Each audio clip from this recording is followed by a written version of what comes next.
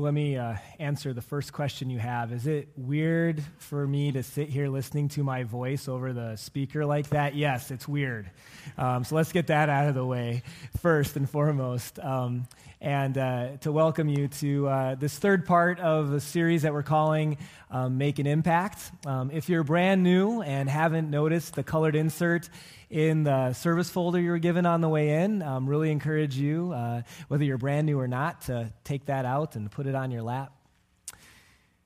When Carrie and I first moved to Lakeville in 2003, the car that I drove was a 1992 Ford Escort GT.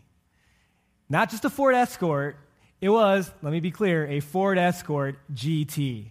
And whenever I said what my car was, it always included those letters GT, because the GT part meant that it was like a souped-up version of a Ford Escort. Did you know they had such a thing? Yeah, it was the souped-up version of a Ford Escort. It was greenish, hatchback, had stick shift on the floor and a spoiler on the back. It was awesome. As Carrie will tell you, I really loved that car. It handled curves well. It was a lot of fun to drive. But there was a problem with it that began to materialize, and that was it was small. It was a small car. When we moved to Lakeville, we had 2 kids, so a family of 4, and I still remember trying to get the car seats or the booster chairs or whatever into the back of this hatchback when we were needing to drive it for one reason or another. And I remember pulling up to places thinking, hopefully no one sees us, because we kind of look like that clown car at the circus where all these people come out of it. You know, that's kind of how we felt. And then things got worse for me in my Escort GT. Better, but worse for my car. We found out we were expecting a 3rd child.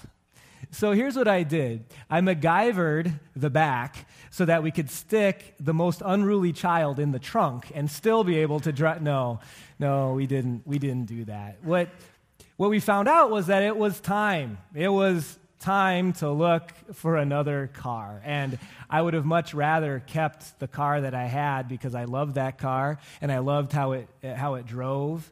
I knew it was going to take more work to now look for a car, and I love not having car payments, but anyone who saw us drive up, a family of 4 in that thing, knew it was time, okay? Now, there are times in life when we want bigger and better. And sometimes the reason we want bigger and better tend to be because we just want it. And sometimes it's connected to a status thing or how we come off, and not all of that all the time is even wrong. But then there are other times where you might have needed or wanted bigger and better because it wasn't just a want, but it was a need.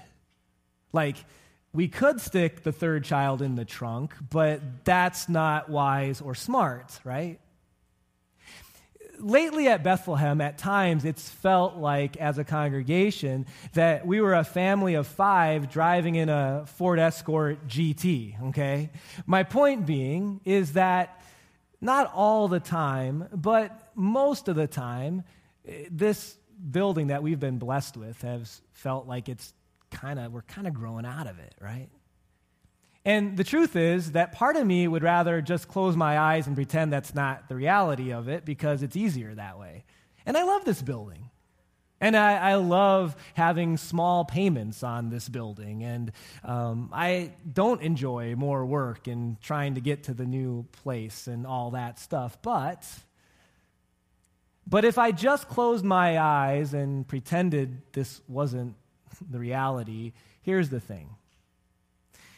We would not be following God's plan for his church. And remember, church is not a building, it's the people. We would not be following God's plan, because you see, here's what God's plan was. His plan was for the body of Christ, for Christians, that we take the message that has changed us, and now we take it out and we share it with other people.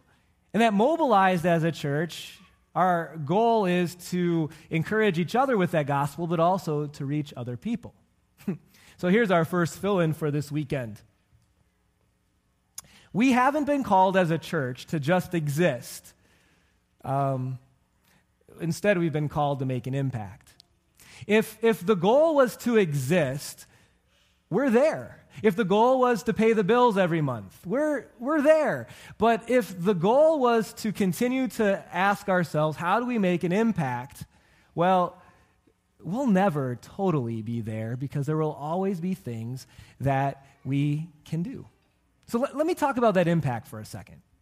The greatest part of the impact of the church is seen when Christians go out of a building.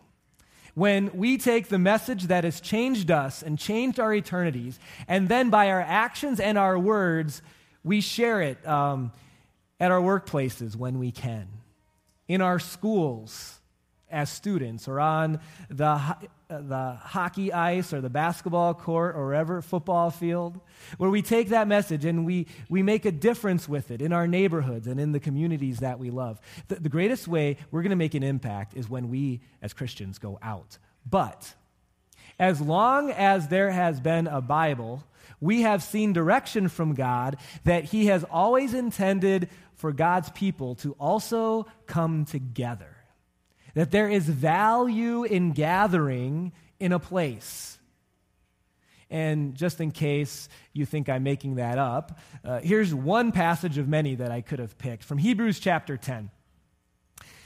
The writer says, "Let us, Christians, not give up meeting together. Let's not stop gathering together as some of the Christians at that time were in the habit of doing. But instead, let us encourage one another." So when we get together, our presence with each other, our conversation encourages each other, person to person, and there's the encouragement from God through His Word to us. Let's encourage one another when we get together. And all the more as you see the last day, as you see the day approaching.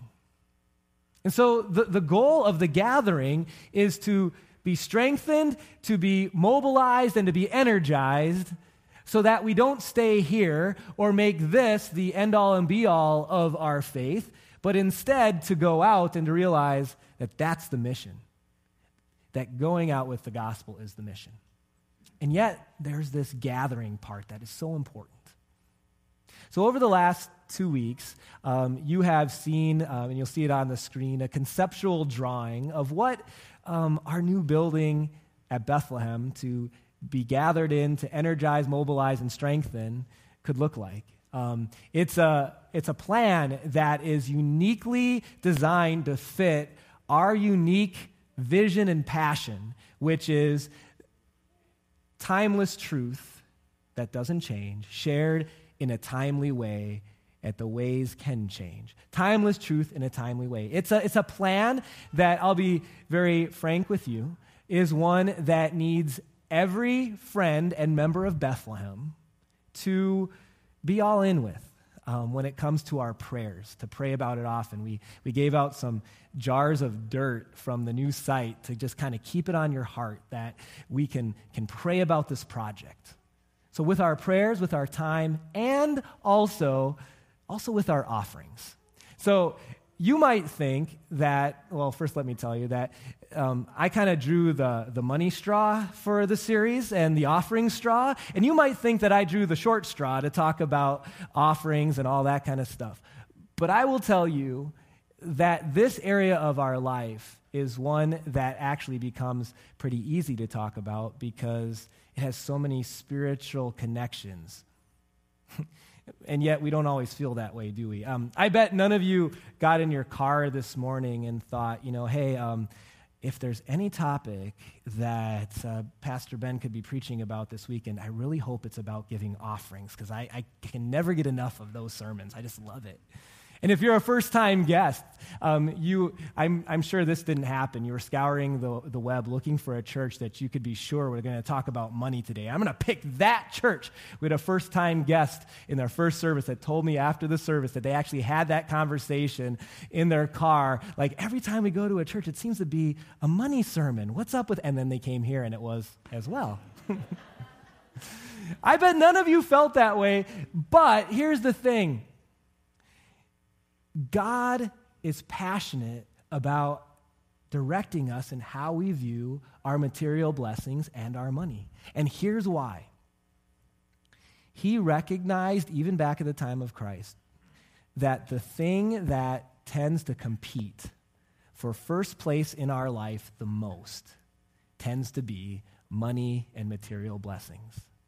That especially in an affluent country like we live, like sure, we go through seasons of being very balanced, but it is so easy if we don't keep our heart and eye on this tension to all of a sudden go way over here where it seems like our calendar and our time and all of our focus is on the stuff, right? We all face that challenge, and God wants us to watch out for that because he says it's dangerous for us and our relationship with God. So that's one reason why talking about these things are important. But the other thing, especially what we're going to focus on today, is that there is this purpose that God has given to us for the things that we have that I just think so many of us are forgetting about. But if we remember it, it's going to bring more fulfillment to every single day of our lives, and also a brand new perspective in how we look at the things that we have. So more than anything, even more than offerings to the Impact campaign, I want more than anything that perspective for you that can open up purpose that maybe you haven't thought about yet. All right, so to do that, we're going to look at a parable that Jesus shared. And, did you know that probably half of his parables were about people's relationship to the things that they have? So this was an important topic for Jesus, too. A parable is a story. It's a sermon illustration. It's a story that Jesus would tell in order at the end to then teach people a truth about God or a truth about faith. This parable is going to be a little bit confusing and then very enlightening at the end. So you need to listen closely. Luke chapter 16, verse 1. Jesus told his disciples this parable. There was a rich man whose manager was accused of wasting his possessions. Stop. So, you know how today you might hire an accountant or a financial planner to help take care of your things. For those in Jesus' day that had a lot to be taken care of, they would do kind of the same thing. They would hire someone, a manager, to be the steward of those things, to watch out for them, to take care of them. Well, in this particular story, Jesus sets up a rich man who had a wasteful manager, wasn't doing a good job. Verse 2. So he called him in and asked him, "What is this I hear about you? I've been hearing that you're wasteful. Give an account of your management because you're not going to be my manager any longer." So the master kind of hears what's up with the manager, the accountant. He's like, "Here's what I want you to do. I need you to get your books together. If there's anything left on Quicken, some loose ends to tie on your Quicken account, get that all together. Bring in the books, and I'm going to fire you because you haven't been a good manager." Verse 3. The manager then kind of said to himself, as he sees that he's not going to have a job very much longer, "What am I going to do now? How am I going to make ends meet? My master's taking away my job, and I'm not strong enough to dig, and I'm ashamed to beg." So as he thinks about, what would his options be to keep himself going after he loses his job, he thought about two options. He didn't like either of them. He didn't feel like he was cut out for manual labor, and as far as begging goes, it wasn't something he wanted to do either. I know what I'll do so that when I lose my job with this rich man, people will welcome me into their houses. So here's where it gets kind of confusing. The manager recognizes what's ahead. He knows that the jobs he's been thinking about are not ones he wants, and he asks this question: what can I do now with the time that I have left as the manager of the rich man's stuff that will have an impact for me later? And if there's a way that I can get friends who will welcome me into their homes after I lose my job, or maybe even give me a job later, that'll be a good thing for me later. He's thinking about a bigger picture. So what does he do in order to get these friends? Verse 5. So he called in each one of his master's debtors. He asked the first, "How much do you owe my master?" 900 gallons of olive oil, the debtor replied. The manager told him, "Take your bill, sit down quickly," because the master might be coming and make it 450. So it's like clearance sale on debt. Debtors come in, I'm going to slash it in half. How do you think the debtor felt? Pretty good. How do you think he felt about the manager, the accountant? Pretty good, right? In fact, you can almost imagine the debtor saying, hey, this is really nice of you. If there's ever anything I can do for you in the future, just let me know. And you can almost imagine the manager thinking, yeah, there's going to be something you can do for me very soon, sooner than you might think. Okay, verse 7, kind of the same thing. He asked the second, how much do you owe? The second debtor said, 1,000 bushels of wheat. He replied and told him, take your bill, and I'm going to slash it by 200 bushels. You now only owe 800. The debtor's happy. The manager has a little bit of now equity with that debtor so that when he loses his job, he's got friends that'll hook him up with a job, or as the verse says, welcome him into their homes. Now, as you're hearing about this parable that Jesus is speaking about, you're probably thinking that's exactly why the master was going to fire that manager, because there is dishonesty here. And in truth, with just the facts of the story, there's really no right that the manager had to be slashing these debts. And as the people were listening, I'm sure they were thinking, I know where Jesus is going with this story. The next thing that's going to happen is the master is going to come home and he's going to be ticked off at the manager and give him a piece of his mind. Well, let's see what happens next. Verse 8. The master commended the dishonest manager. Now, you know there are times where I'll change words just to see if you're listening, and they're not really found in the Bible, but I just want to see if you're listening, and then we go to what's really printed in Scripture. This is not one of those times, okay? This is exactly what it says in verse 8 of Luke chapter 16. This is where the parable went. The master commended the dishonest manager. And the question is, why? Why would he commend that dishonest manager? Here's the specific reason: because the manager had acted shrewdly. That word is another word for wisely, or in a smart way, as he saw the big picture. Let's be clear, Jesus, his parable is not a point that the master was happy with dishonesty. It's not the point of the parable. The point is that the master was commending a bigger picture thinking, a bigger picture of thinking about, I've got some stuff, I've got a little bit of time now, how can I use what I have to have an impact even much later down the road? So, what is Jesus trying to teach us through all of this? And are there any similarities that we have with that manager? Well, I think there definitely are some similarities. Our next fill-in kind of gets to it a little bit. You and I have been given some time, and we've been given resources. The manager knew his time as a manager was short. Would you say your time on earth compared to eternity would be short or long? 80 years, if God grants us that amount of years, seems like a long time in some ways, but in comparison to eternity, it's nothing.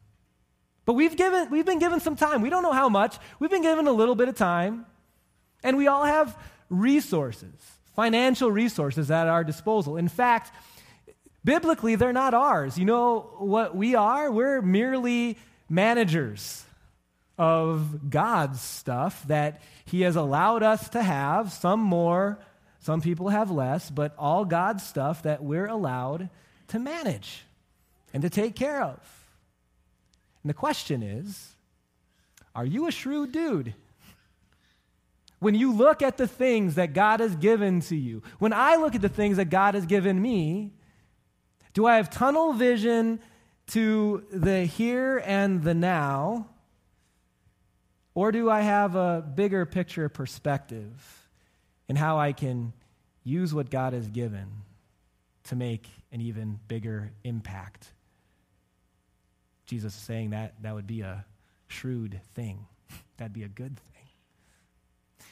The reality is that most of us, not all the time, but most of us many times fall into thinking about money as a tool, but a tool for something on the screen here, a tool for consumption. And there is definitely part of that. I mean, we need to use what God has given us to eat and to buy clothes and to buy a car. And it's even okay to go on a vacation and things and all those sorts of things, okay?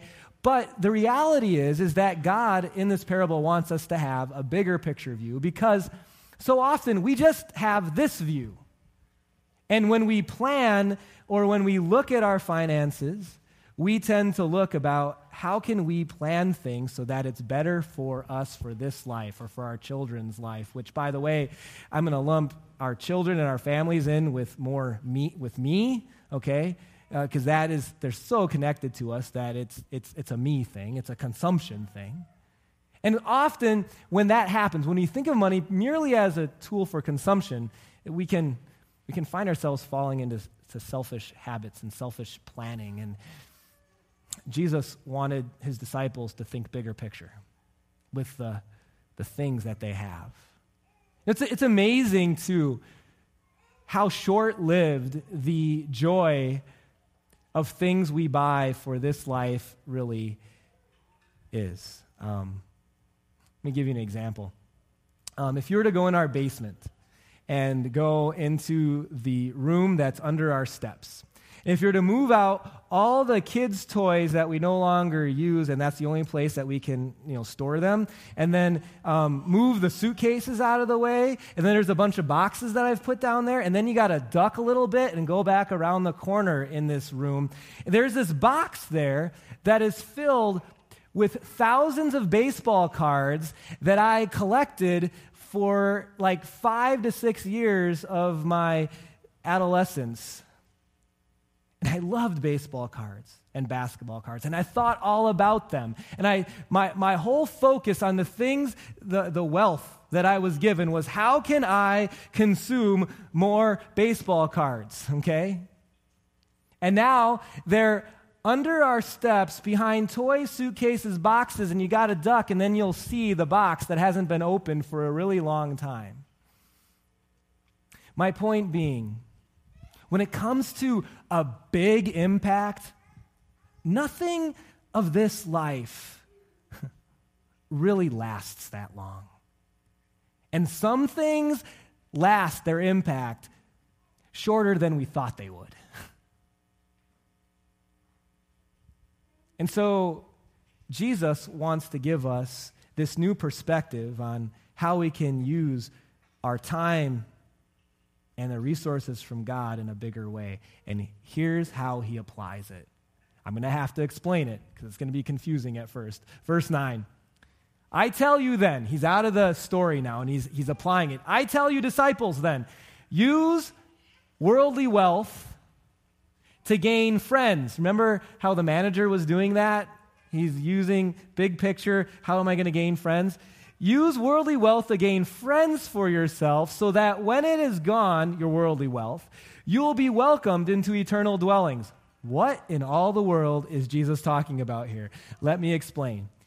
He says that we can use the stuff we have to gain friends who will be in eternity and might actually welcome you into eternity. So let me ask, how does a person get to eternity?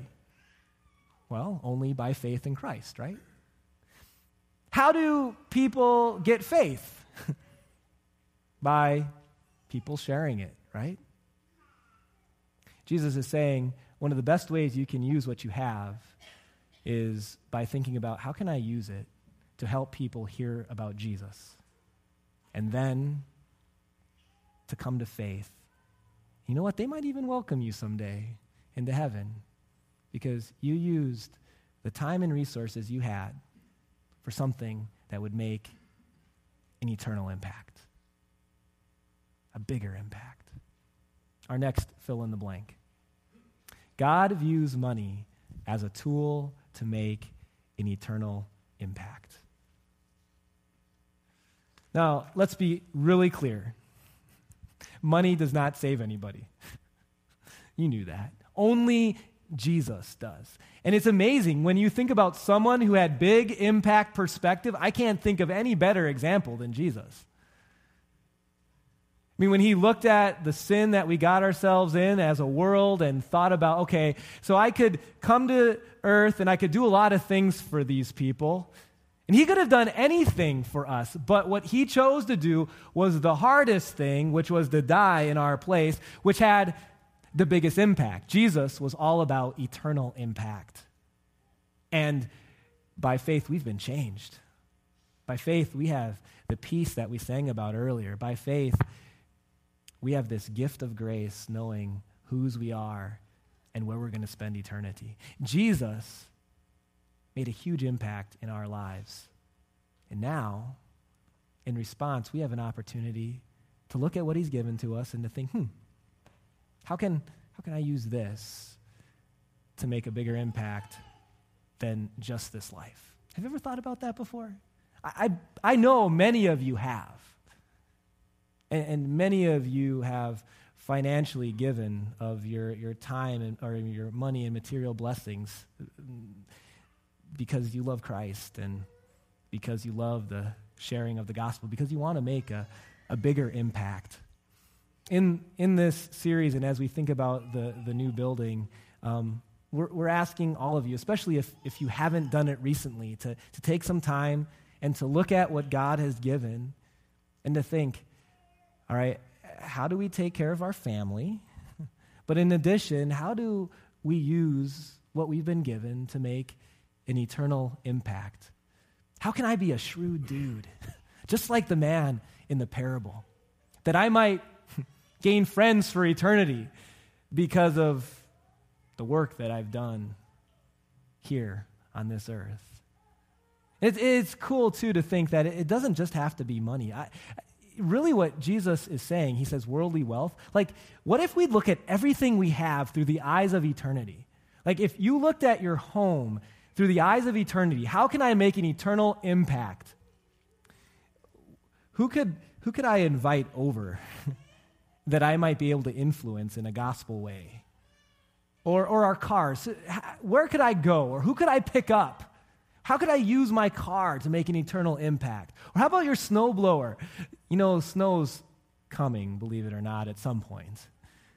And you know that neighbor in your neighborhood that seems to always be really late on blowing their driveway out, or sometimes they never get to it. What would happen if you used your snowblower that God gave you and you went and you snowblowed their driveway, and then they came home and they're like, who did this? And you're like, I did. And they're like, that's weird. And you're like, I'm a Christian. I love Jesus and I love you. You may not say that part. You may.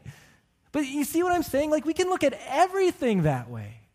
How can I use what God has given to make an eternal impact? I want to lay that on your hearts today. So let me close with this story about perspective. I shared it a few years ago, but it fits so well that I wanted to close out today with it again. So when my family and I first moved into our house that we live in right now, I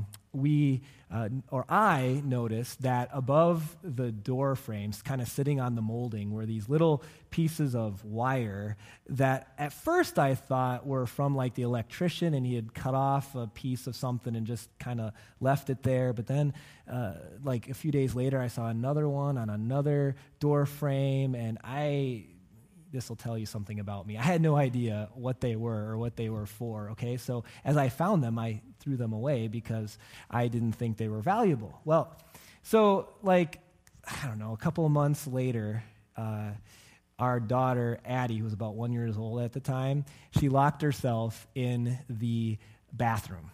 And she couldn't figure out how to open it, and she was crying her head off, and I'm starting to panic a little bit, wanting to get her out of there. And there's this little hole in the doorknob that, I need to find something that's the shape of, kind of like a metal piece that would stick in there and would, pop it open. And I'm like, you know what? That's kind of the same shape. Oh, those, yeah, on top of and I threw them all away. And so I finally found something to stick in there, but never before, or at least earlier, did I have that perspective of the real value of this little piece of metal with a little curly Q on the end until I figured out there was a bigger purpose for it. Here's our last fill-in. Is it there? Maybe not. So I'll tell you it. When you see correctly, you will more likely behave correctly. When you see things correctly, you will more likely behave correctly. All I want for you, it's not even give to the Impact Campaign. All I want you to do today is to see correctly, to think about your blessings from an eternal perspective so that you and I might behave in a way that has eternal impact, that we might open some doors for people through our time and our resources for them to spend eternity in heaven too. Let's pray on that. Dear Heavenly Father, we thank you for all the blessings that you have given to us. And Lord, we confess that at times we get pretty inward looking with the usage of them. As we plan, as we evaluate what we have, help us to always keep eternity in mind as you have commended that as being shrewd. Lord, specifically on our Impact Campaign, I would ask that you would move every heart to really consider how can we be a part of this impact that will last long after we're gone. We pray this in Jesus' name. Amen. Well, at this time, our ushers will be gathering our weekly offerings as we have a chance to support the ministry that is going on here. If you're a guest with us, understand that this is not something that you have to participate in. This is totally done out of response to the gospel, and maybe you go to a different church, or maybe you give back in a different way. That's totally okay. During the offering also, I want to point out those black connection books, those little 3-ring binders that you'll see in the row.